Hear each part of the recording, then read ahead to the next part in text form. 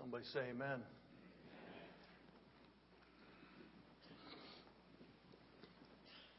Our God is faithful. Well, at least my God is faithful. Not sure about yours. But my God is faithful. He's been faithful to me. And I really don't know who I am for God to be faithful to me, but He is. Do you know my God knows my name? He knows what I'm going through. He has promised to be with me, and He is. Our God. Our God is faithful. Sometimes when I get up to preach, it takes a little while for some people to connect. Just milling around, I see it all. And I just want you to, I want you all to just listen here for a few minutes, right here at the beginning.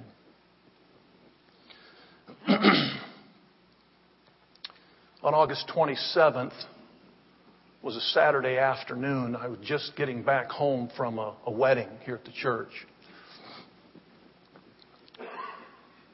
And my phone rang. When I answered the phone, there were two people on the line. Dr. Jerry Porter, one of our general superintendents, and my wife, Carla. It was a three-way call. Dr. Porter told us that he had just appointed us co-district superintendents of the East Ohio District. And he went on to tell us all about that. He went on to explain how significant it was and all of that. But as he was telling me all that, all I could think about was you. He said all he needed was our answer. And I said, there's no way I can give you an answer until I can sit and talk to my wife and look her in the eye and hold her hand and all that kind of stuff. He asked when that would be. I told him, and he said he'd wait. On Tuesday, before I left to go to England, I met with the staff in the morning, told them what we were praying about. That evening, I met with the church board and told them what we were praying about, but we had not made any decisions yet. And then when I arrived in England, Carl and I walked and talked and prayed and processed. And needless to say, it was an extremely emotional week for us.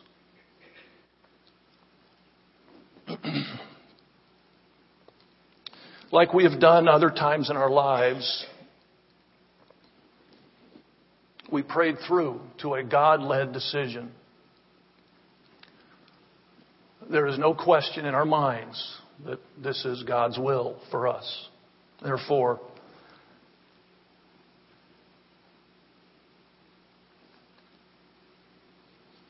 with very heavy hearts,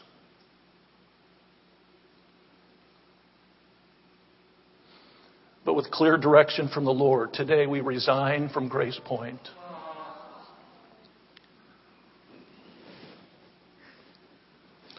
And Pastor Carla will be cutting her sabbatical short. She'll be with us next Sunday and throughout the rest of the time. October 23rd will be our last Sunday. We'll be moving to Canton, Ohio.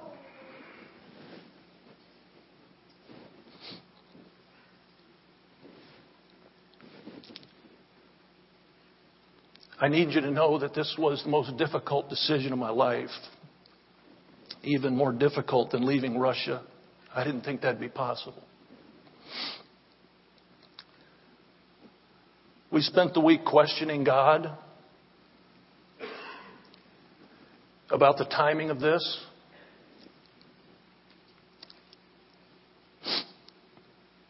I argued with God because of how I love you and love what I do here. I reminded God that this kind of thing disrupts the lives of some pretty special people called the staff of the church. I spent the whole week questioning God. And as usual, He was patient. He listened to me. But in the end, he said, it's time to go. He also reminded me that this is his church. You are his people. And the staff belongs to him too.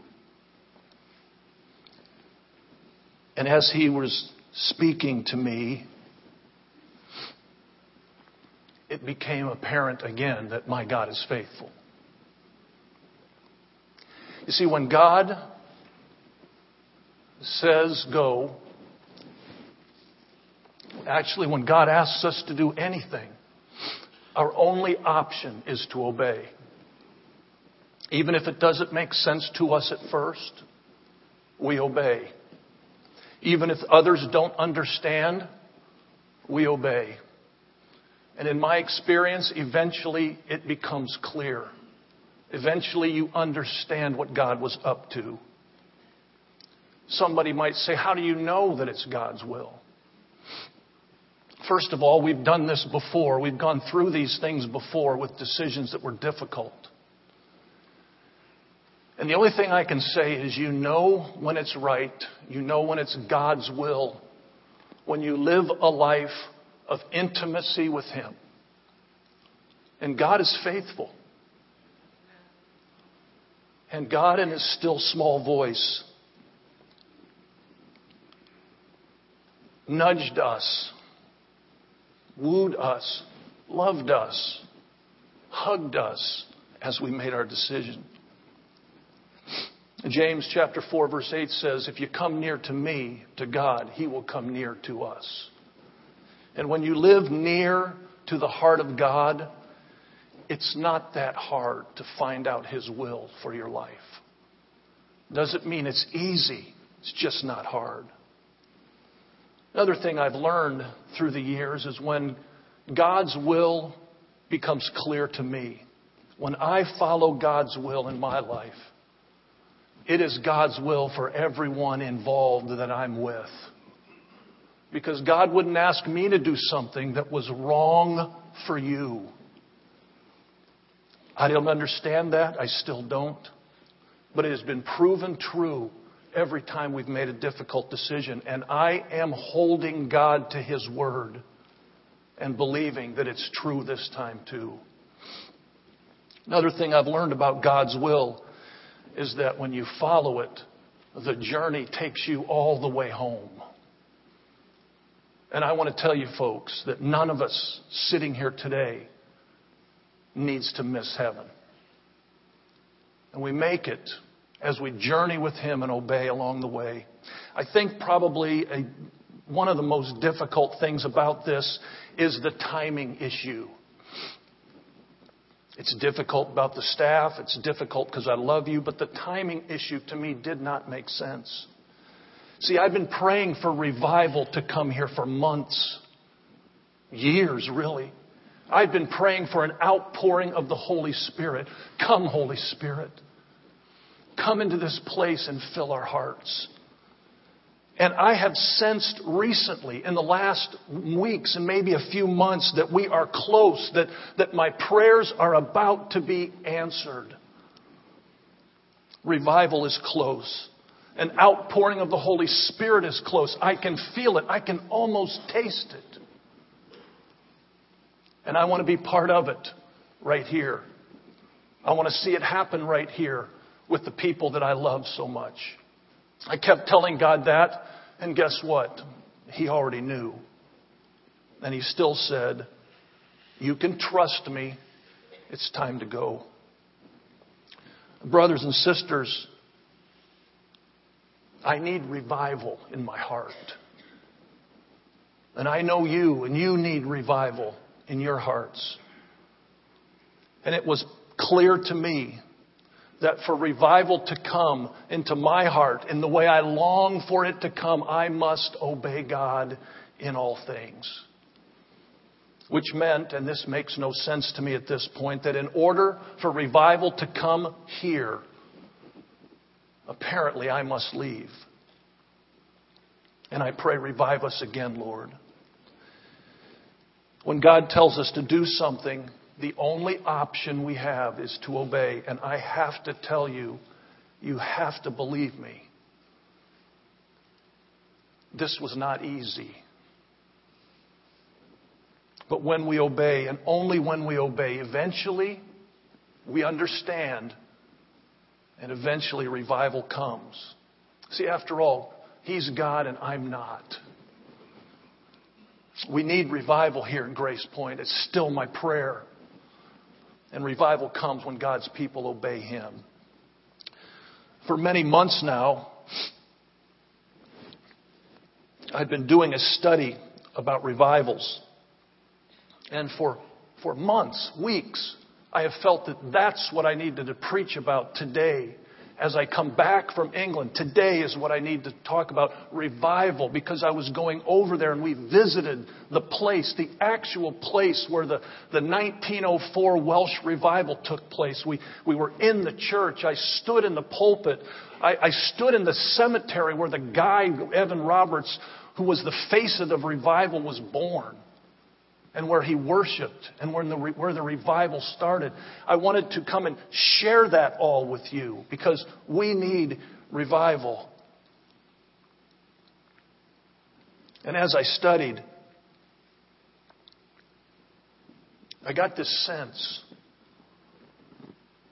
that revival came to every place that it came. All these revivals that I've been studying, when God's people obeyed. See, in the early 1900s, there were people that were burdened for the church in Wales. They were praying for revival to break out in their midst. And this young man, Evan Roberts, who was really an ordinary guy. He was a coal miner. He had worked in the coal mine since he was 12 years old. And now at age 26, he had this burden for revival to break out. So much so that he left his home and went to study for the ministry. He was there only a few weeks when he just felt so burdened for revival to break out that he left his studies and went back home just to seek God. At that time, for 3 months, God woke him up every morning from 1 o'clock to 4 o'clock. And he was in a different realm, he said, of visions with God, of revival coming to his land and his people. God promised him in those visions that there would be revival, the revival that he had longed for and prayed for. And as I read that, I said, Lord, do it again. Do it here. At the end of October 1904 at the Moriah Chapel in Lohar, South Wales, as Evan Roberts was pouring his heart out in the very place where I stood, he was saying, crying out to the Lord, bend me, Lord. Bend me, Lord. And revival broke out and lasted over a year and touched many different churches, many different denominations. Churches were filled to overflowing. They had to have policemen at the doors of the church when the church got too full so that they would keep people out because of being dangerous for so many people to be in the revival. Being in that service, God had been poured out and over 100,000 people came to know Jesus Christ in a little over a year. Word spread around the world about this revival, and people started coming from all over the world to see what God was doing. One man came from America and asked Evan Roberts, Mr. Roberts, what do we need to do where I live in order for revival to come? And Evan Roberts, although he was a little frustrated with the question because he felt the man was missing the point, he said there's 4 things you must do in order for revival to come in your midst. And as I read that, my ears perked up because I want revival to come here too. The first thing is, for revival to come, we must obtain full and complete pardon for all past sins. In order for revival to come in any place, you and I must have complete pardon for past sins. Having said that, I realize that there's some people that are holding on to past sins. Some people sitting here that are holding on to some resentments in their lives. Some people that are holding on to some secret sins that they will not allow God to deal with. Perhaps you are the one that is blocking the outpouring of the Spirit in this place. Because revival comes when everyone is obedient to the Lord in their lives. Revival comes when people repent. The second thing Evan Roberts said was, is there anything doubtful in your life? Do you doubt anything at all? Do you doubt that your God is big enough to deal with what's going on in your life? No matter what happens along the way, do you have doubts that God is able? If you have doubts in your life of anything at all, of anything that's happening or can happen or will happen, if you doubt that God is God and that His Word is true, you must ask God to remove that from you and begin to trust Him and have faith in Him. Evan Roberts said the third thing is to have complete and immediate obedience of the Holy Spirit. Complete and immediate obedience to the Holy Spirit. When the Holy Spirit convicts, we repent. We respond. When the Holy Spirit speaks, we obey. I've asked you this question before, brothers and sisters. Are you filled with the Spirit? I mean, all of you. Are you filled with the Spirit? If not, why not? It's God's will. It's God's will for you. And the Holy Spirit is the one that brings true revival. The last thing Evan Roberts said was that for revival to come to any place, there must be public and personal confession of Christ. He is Lord. He is Lord. He is risen from the dead. And He is Lord. Well, someone might be asking, what does all that have to do with what seems to be an out-of-the-blue resignation? For me, it has everything to do with it. Because you see, I need revival. I do. I have been pleading with God, pouring my heart out for revival to come to my heart and to yours. And my God has been faithful. He's heard my prayers. And along the way, as I was studying these revivals, He was preparing me for this day, at least in part. He was preparing me for this day because He knew I wouldn't want to do this. He knew my heart. He knew that you have my heart. And all along, all these weeks, He's preparing me. And He's helping me to see that in every instance, revival comes when God's people are obedient. My God was faithful. I must obey. See, God always blesses obedience in your life and in mine. God always moves on behalf of His obedient children. And for that to happen, I must obey. Even if it means I won't see it happen here. Because you see, another thing about revivals, it is for the most part, God has brought revival through just ordinary people. Nameless folks. We don't know. But God used them and their obedience to bring revival. So God told me and showed me that for revival to come here to this place doesn't depend on me necessarily. It depends on Him and you. He is the same yesterday, today, and forever. Somebody say amen. God is faithful.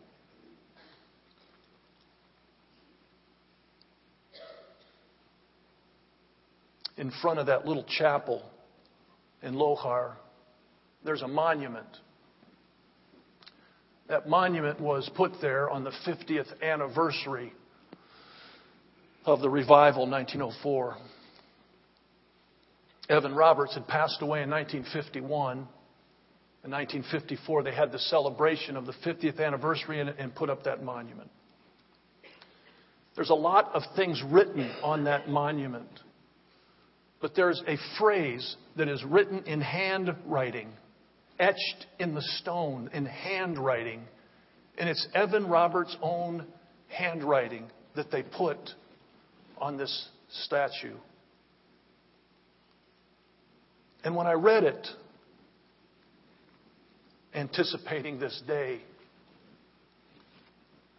I thought about you.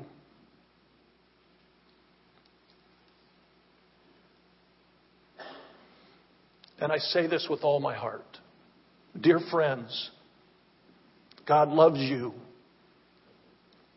Therefore, seek Him diligently. Pray to Him earnestly. Read His Word constantly. Yours in the gospel, Evan Roberts. Or should I say, Chuck Sundberg. I told God that after today, I'd have 4 weeks left here at Grace Point. I told God that that's plenty of time for revival to come in a place. And I'm still trusting Him because I want to see it happen right here. But even if I don't, when I hear that it does, no one will rejoice more than me. I said, Lord, what needs to happen in my life and the life of Thy brothers and sisters for revival to come? What would it take, Lord? You know what He said? If my people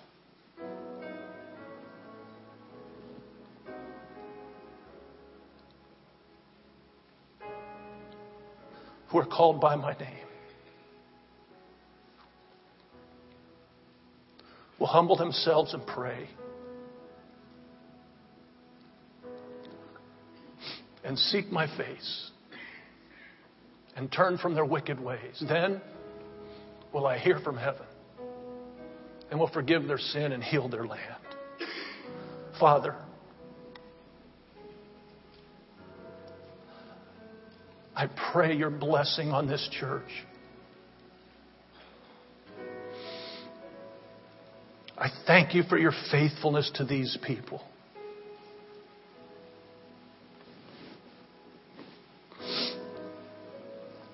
You know, Lord, that when I go, I'll leave my heart right here. You know I don't understand, but Lord, I thank You for Your faithfulness. And I trust You for what You're going to do right here with these wonderful people.